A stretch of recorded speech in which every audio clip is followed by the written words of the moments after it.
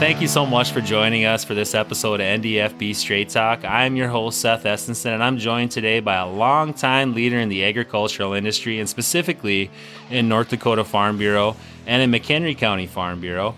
He is also a representative in the North Dakota House of Representatives. I'm joined by Mr. Paul Thomas. Thank you so much for being with us today, Paul. For our listeners that aren't familiar with you, can you just tell us a little bit about yourself, maybe some of those organizations that you've been involved with as a farmer as you've come up? Take us as far back as you like. I've had the opportunity to work with you. Actually, we were just chatting as you came in. My first county annual meeting as a brand new field rep going on 9 years ago was in McHenry County while you were the Farm Bureau president there.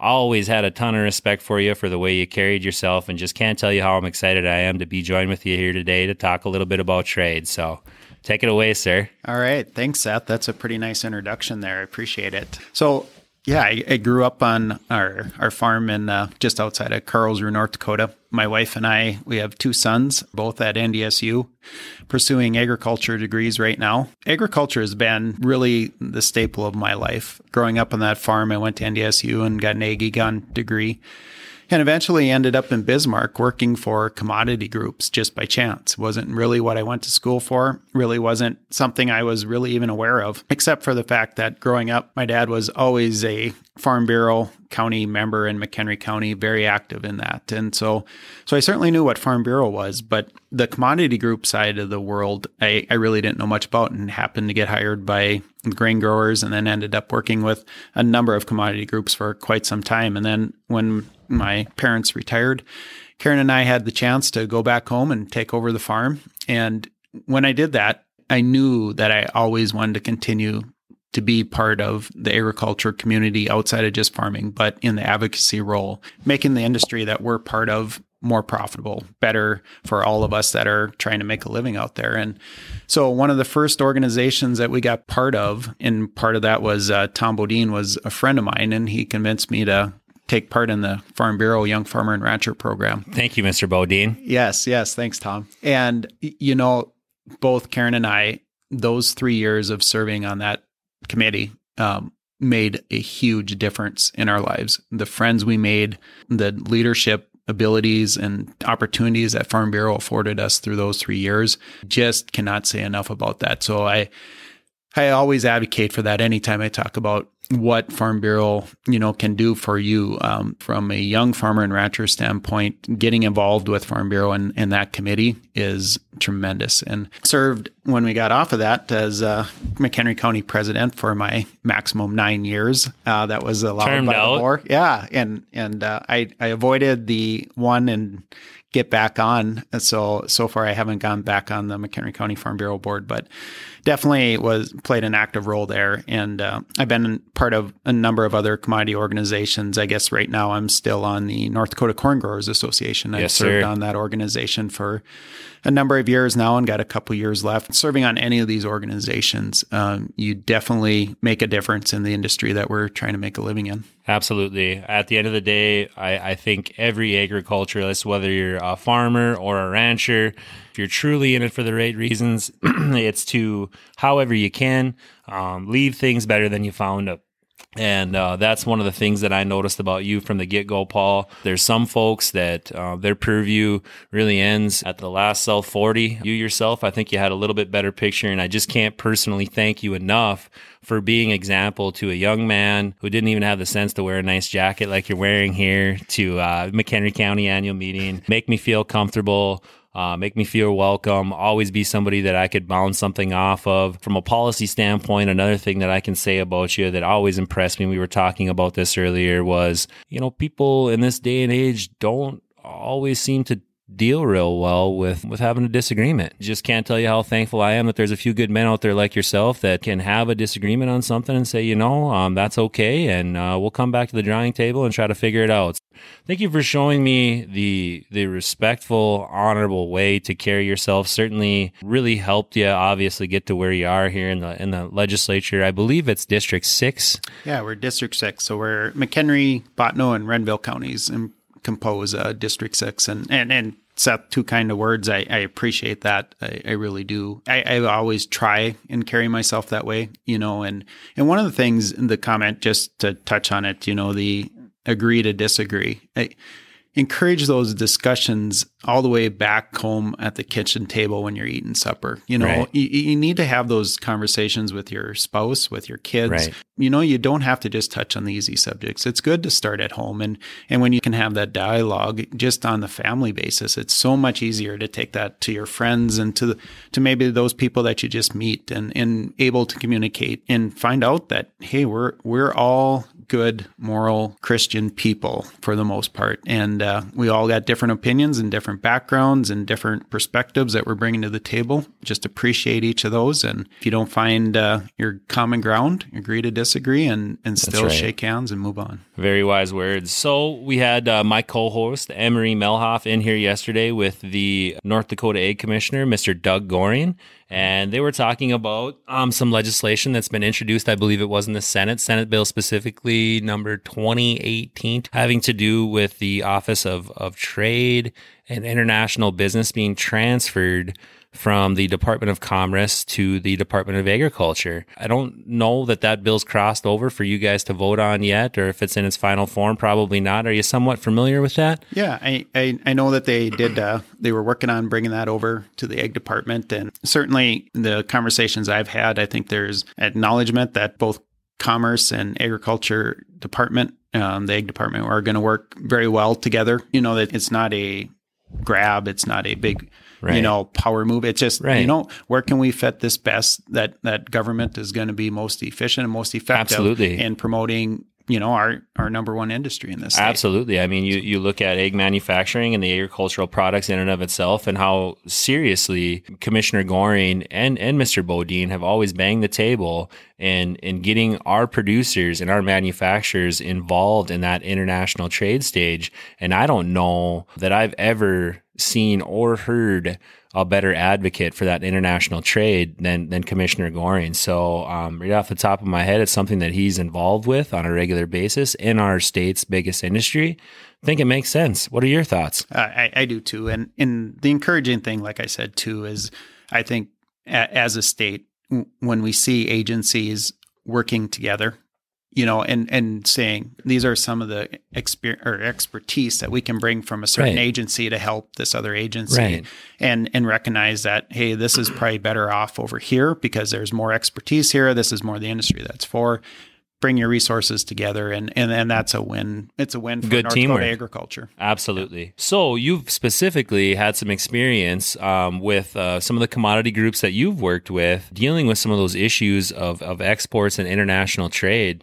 Just real curious to see what your specific story was, how it looked for you, what commodity groups were you working with, how did you build those relationships, how did you foster them, and just how did the whole thing look, and what was your take on all that? Two that I remember, I guess, most impactful. The first one I'll talk about was when we were working on promoting canola. And at that time, the canola industry was booming in North Dakota. And we had, the crush plant, which we've always had at ADM. But a number of elevators in the state were getting larger and larger volumes of canola, and they weren't, with the natural logistical flow of canola. Oversupply. Yep. We were, like ADM would buy it, but maybe not at the time that they wanted to move it from their elevator. And so we said, okay, well, how about Mexico? And went down there. We took a trade trip down there. We went and met with 4 different buyers that were crushing canola. And local elevators got them together. And the relationship that was built between those one-on-one interactions, all of a sudden we had unit trains of canola, raw canola seed, leaving a local elevator, actually in my district right now, heading down there. And at first, it was like, wow, I didn't even know that could happen. That was the industry's Here you are reaction. crossing borders. And it ended up turning into a great long-term relationship between the elevators here in the state and the buyers down there. And eventually, I think things logistically changed. There got to be some more trade between Canada and North Dakota with the canola flow and just logistics. But I'm sure there's still some movement down there. Absolutely. But it just showed how just that relationship can affect taking a product there instead of them importing it from Canada. Right.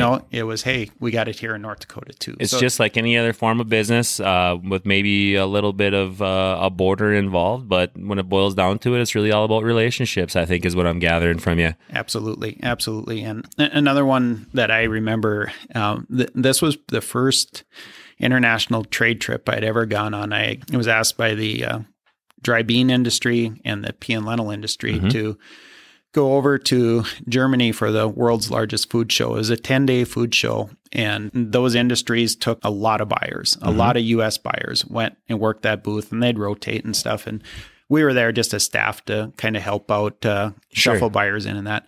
And I saw firsthand there the value, and it was truly amazing, the value of just that one-on-one relationship. Right. When you would have a Turkish buyer come in, then the next one would be someone from Africa, some country there. And it was just one after another, and it would be they'd grab them, and they had these relationships from before too, but a lot of them were new. And just that one-on-one personal relationship. And I was thinking about this when we were visiting earlier, and like, what's an example of this? And it just struck me as yesterday in committee at the legislature, Industry, Business, and Labor Committee, we heard a bill about rebating and insurance, and it made me, whenever I hear that, I always think about Farm Bureau insurance and keep it under 50. NODAC Mutual. Yeah.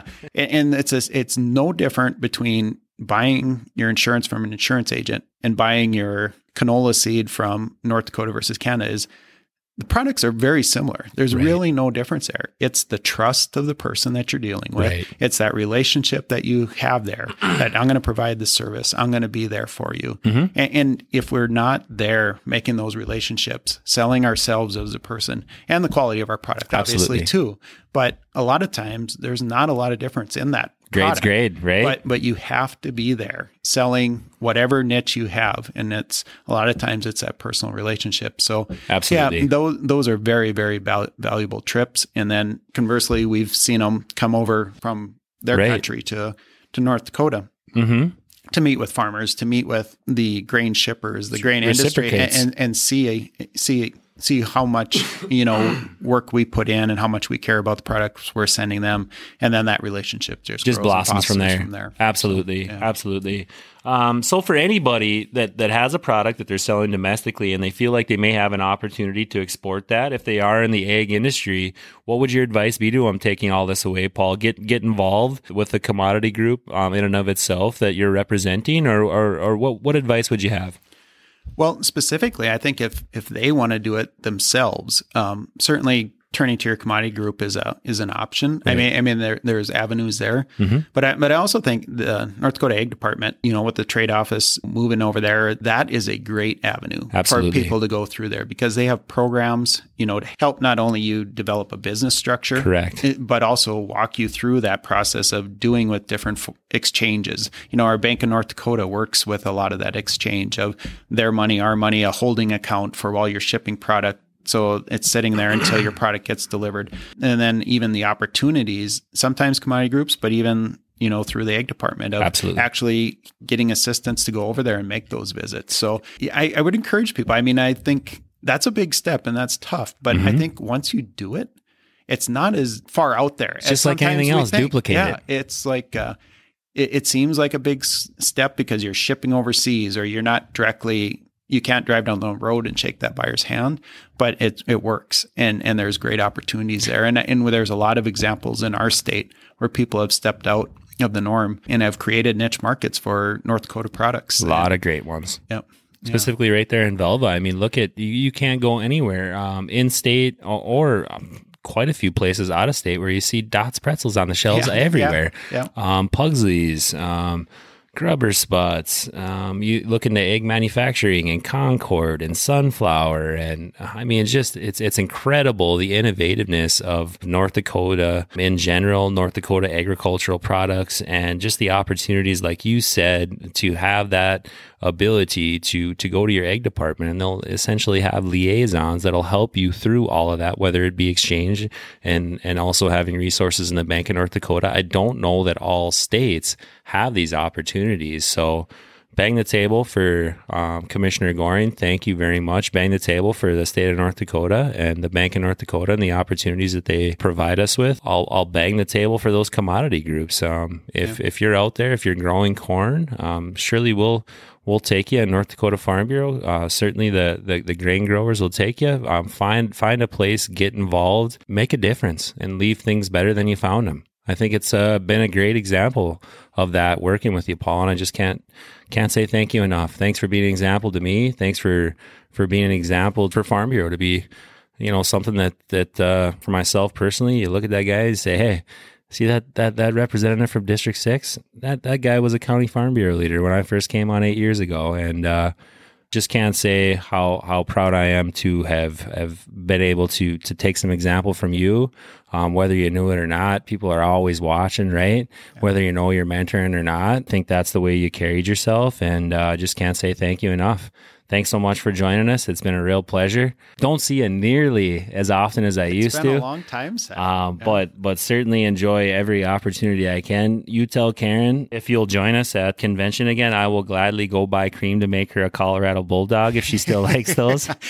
That has not changed. Well, you tell her I said hello at the very least. Glad to see that your boys are doing well at NDSU and they're carrying on that agricultural tradition. That's something to be very proud of. Thanks for joining us today, Paul. Yeah, thank you, Seth. And certainly, I want to thank Farm Bureau for being the organization that it always has.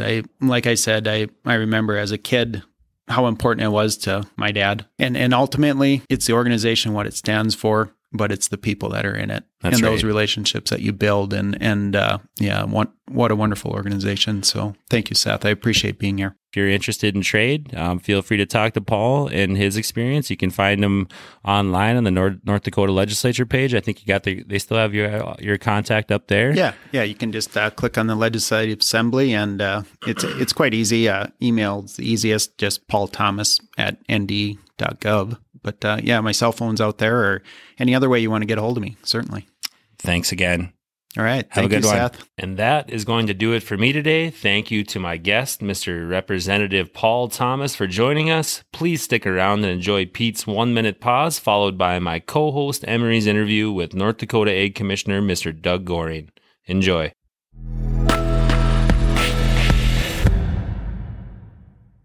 This is Pete's 1 minute pause. This week I want to talk about an issue that has come to the forefront at the legislature that we didn't think would pass, but it actually moved out of the Senate and now is in the House, and we'd like to see it defeated. And the issue is an annual legislative session.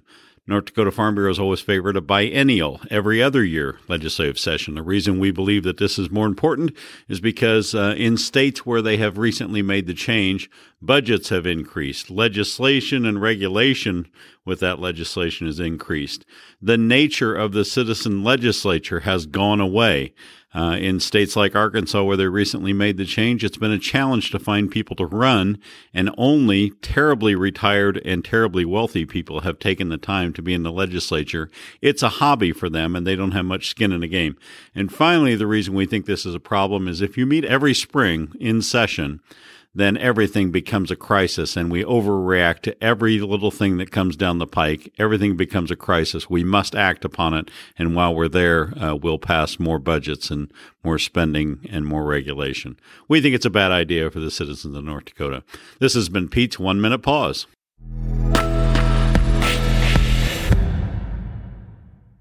This is Emery Melhoff, your North Dakota Farm Bureau Public Policy Liaison, and I'm here with Commissioner Doug Goring on this beautiful sunny day. Commissioner, good morning. Good morning, Emery. Doug, you farm and ranch, correct, outside of your job Correct. as a commissioner?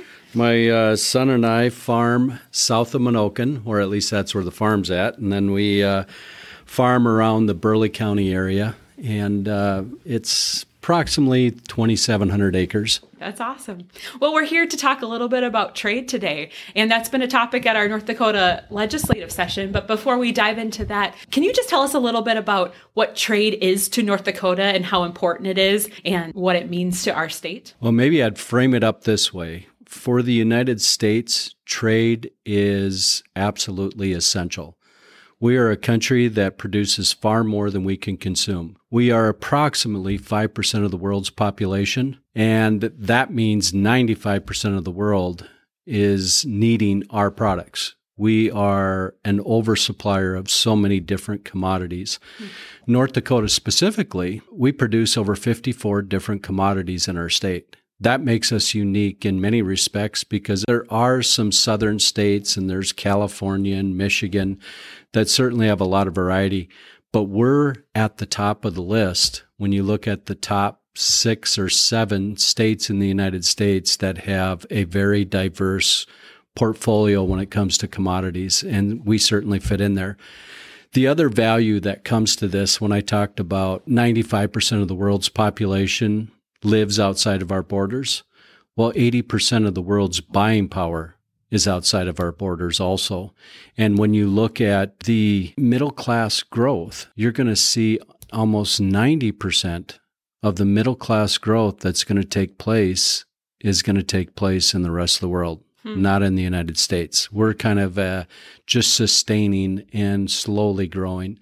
So you're seeing this rapid growth and development in these undeveloped countries and these smaller developed countries that they're really looking to spread their wings, do more trade. They see the value and the economic benefit in it, but they also see the value in feeding their people and creating food security. And sometimes that doesn't always mean just producing it. It means having good relationships, good trading partners with reasonable tariffs put in place. So let's scale that down to North Dakota. Tell us a little bit about how much we export. Soybeans as our highest export commodity. Is that correct? It is. When you look at how rapidly soybeans have really developed and taken off in North Dakota, it's absolutely amazing. I remember back in the mid-90s when we produced about 400,000 acres of soybeans. Today, we are pushing several million acres of soybeans. Wow. And in fact, I remember a little stat from, I think, about 4 or 5 years ago, that Stutsman County raised more soybeans in Stutsman County than the entire state of Alabama. Oh, my goodness. And Cass County is the number 1 producing county for soybeans in the United States. Richland County kind of varies 3rd or 4th, but it just goes to show how much value soybeans brings to the table, but it brings diversity into our cropping system also. We also have seen a rapid development in corn production across the state, especially with the advent of more biofuels and ethanol facilities going in place. And if we can continue to foster and build animal agriculture in our state, we'll even see an opportunity for more of that corn to stay home, stay in our backyard, and add value right on our farms and right into the economy. It's just looking at even making it more efficient. So in my area back home in Spiritwood, they're talking about developing the soybean crushing plant, and just thinking about the great opportunity that would be for feed. You know, and in that situation, the uniqueness about that particular design and what they're going to do with the feedstock, in this case, it's not about the meal itself. It's about the oil. They want the vegetable oil so they can run it out to South Hart, to that facility, that topping off plant, that refinery that used to do about 20,000 barrels of oil a day, or I should say diesel fuel is what they produced. They retrofitted, modified that facility so they can take vegetable oil and turn it into renewable diesel. That has a home on the West Coast, especially primarily in the California market. So we'll be adding more value back here at home to these soybeans. The co-product, which won't be the essential first primary product coming out of that plant, which would generally be soybean meal, it'll be soybean oil. And then it'll be the meal that we can utilize on the local level. And if nothing else, we are the quickest spot to send into the Pacific Northwest and meal exports into the Southeast Asia market. Okay, so let's talk about that. So I bring my truckload of soybeans into my local elevator, ADM, which is now Gavilon, and I dump my truck, and then it goes on a train. What happens to it from there? Most generally, almost always, our soybeans in North Dakota are 70% are exported into the Pacific Northwest. The rest is either into the local market or it moves into, let's say, surrounding regional markets. But we have historically seen 70, in some cases, I think as high as 86% has moved into the export market. There, it's offloaded into generally large Panamaxes, and that ends up most of the time with a destination in China. They have generally been our largest consumer. But we have numerous clients, whether it's Vietnam, Indonesia, India to some degree. India kind of goes back and forth. They have a lot of crush facilities in India, but they don't have the production. You also have Philippines, Japan, Taiwan, a lot of those, Malaysia, Thailand, you have a lot of those countries that are looking to expand and support meat production. And to have that, you need a high plant protein product like soybean meal. We do have our food grade soybean producers in the state. And in fact, regionally, they're one of the largest ones in the entire United States. And that takes production out of Wisconsin, Minnesota, some in South Dakota, Iowa, and North Dakota. And they do containerized shipments, identity preserved. And those are very specific that they go into markets where you have bean sprouts or you have soy milk or you have a high grade type of soybean product you want to produce with very specific numbers and traits on that soybean. And that yields generally the higher value product, or in a sense, even yields a higher amount. So, for example, if I recall properly, I believe it was some varieties that are identity preserved when you look at soy milk or at tofu production can yield as much as 20% more tofu from that same bushel as a conventional bushel that's being shipped across seas.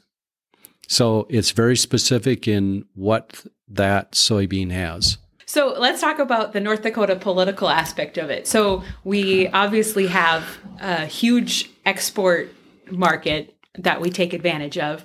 But what oversees all of that? The trade office? How much is the trade office involved in that process?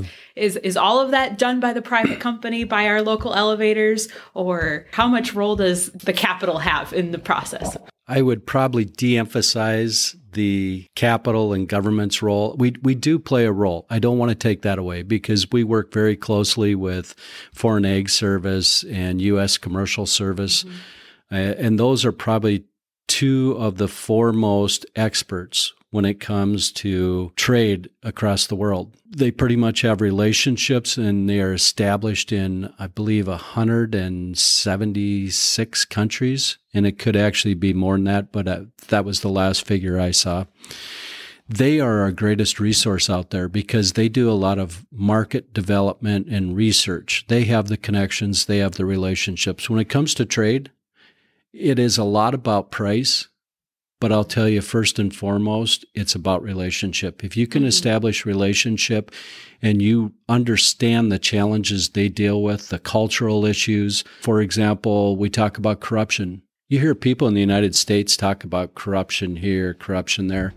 The reality is we have no idea what real corruption is. I've been in countries where they don't pay the law enforcement officer enough money. They pay him about $50 a month in equivalent. So he has to go out and find people to get the rest of his living wage for the month.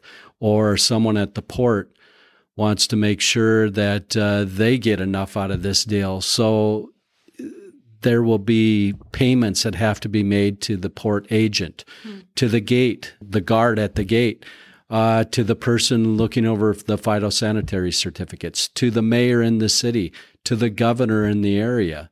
I mean, it's asinine how it works. And we, in policy and in law in the United States, cannot participate in those activities.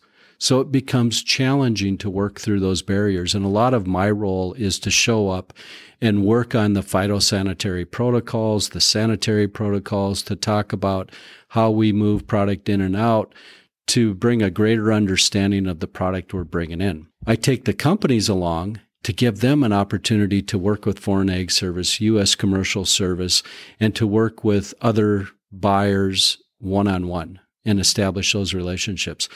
And it's interesting that when the value of the dollar was high, we lost market share in the global marketplace. But we had some of our companies that worked hard to continue to build and work on that relationship with another buyer in another country. And after 2 or 3 years, and this would span back 12, 10 years ago, once they had them, they had that secure relationship, they had the trust built, that even as we became uncompetitive, we continued to keep the business. Maybe not a large portion of it, but some of it.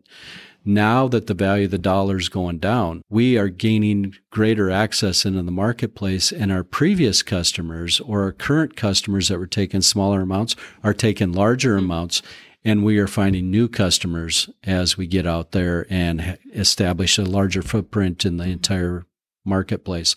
But that also means going and visiting them, establishing relationships with the government entities, and then establishing relationships with the buyers. And my hat's off to our companies here in North Dakota. We have 60 food export companies here just in North Dakota, but we also have 80 members in the North Dakota Trade Office.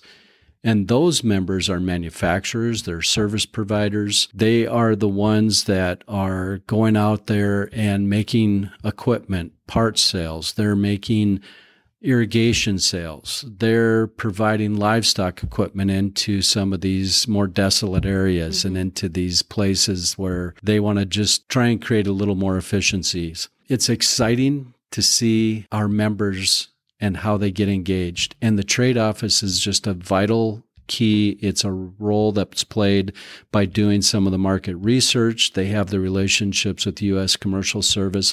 They have relationships with Foreign Ag Service.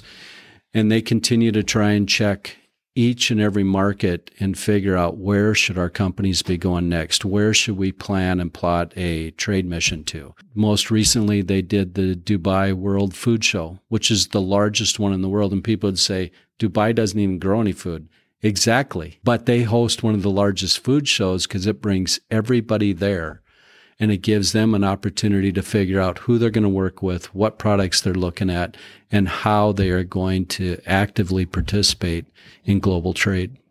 So give us a little bit of the 3,000-foot view of Senate Bill 2018, which would move the trade office from where it sits now, which is the Industrial Commission, correct? No, Commerce Department. Commerce Department. That's right. Yep. So it would move it from the Commerce Department to the Ag Department, so under your department. Tell us just a little bit about that, why you think this switch would be a good thing, and then if you've had any opposition. Maybe I'd best frame it up like this. The trade office is an entity unto itself. It is not a state agency, and some have thought, portrayed it, or actually believed that it's a state agency that, I now manage.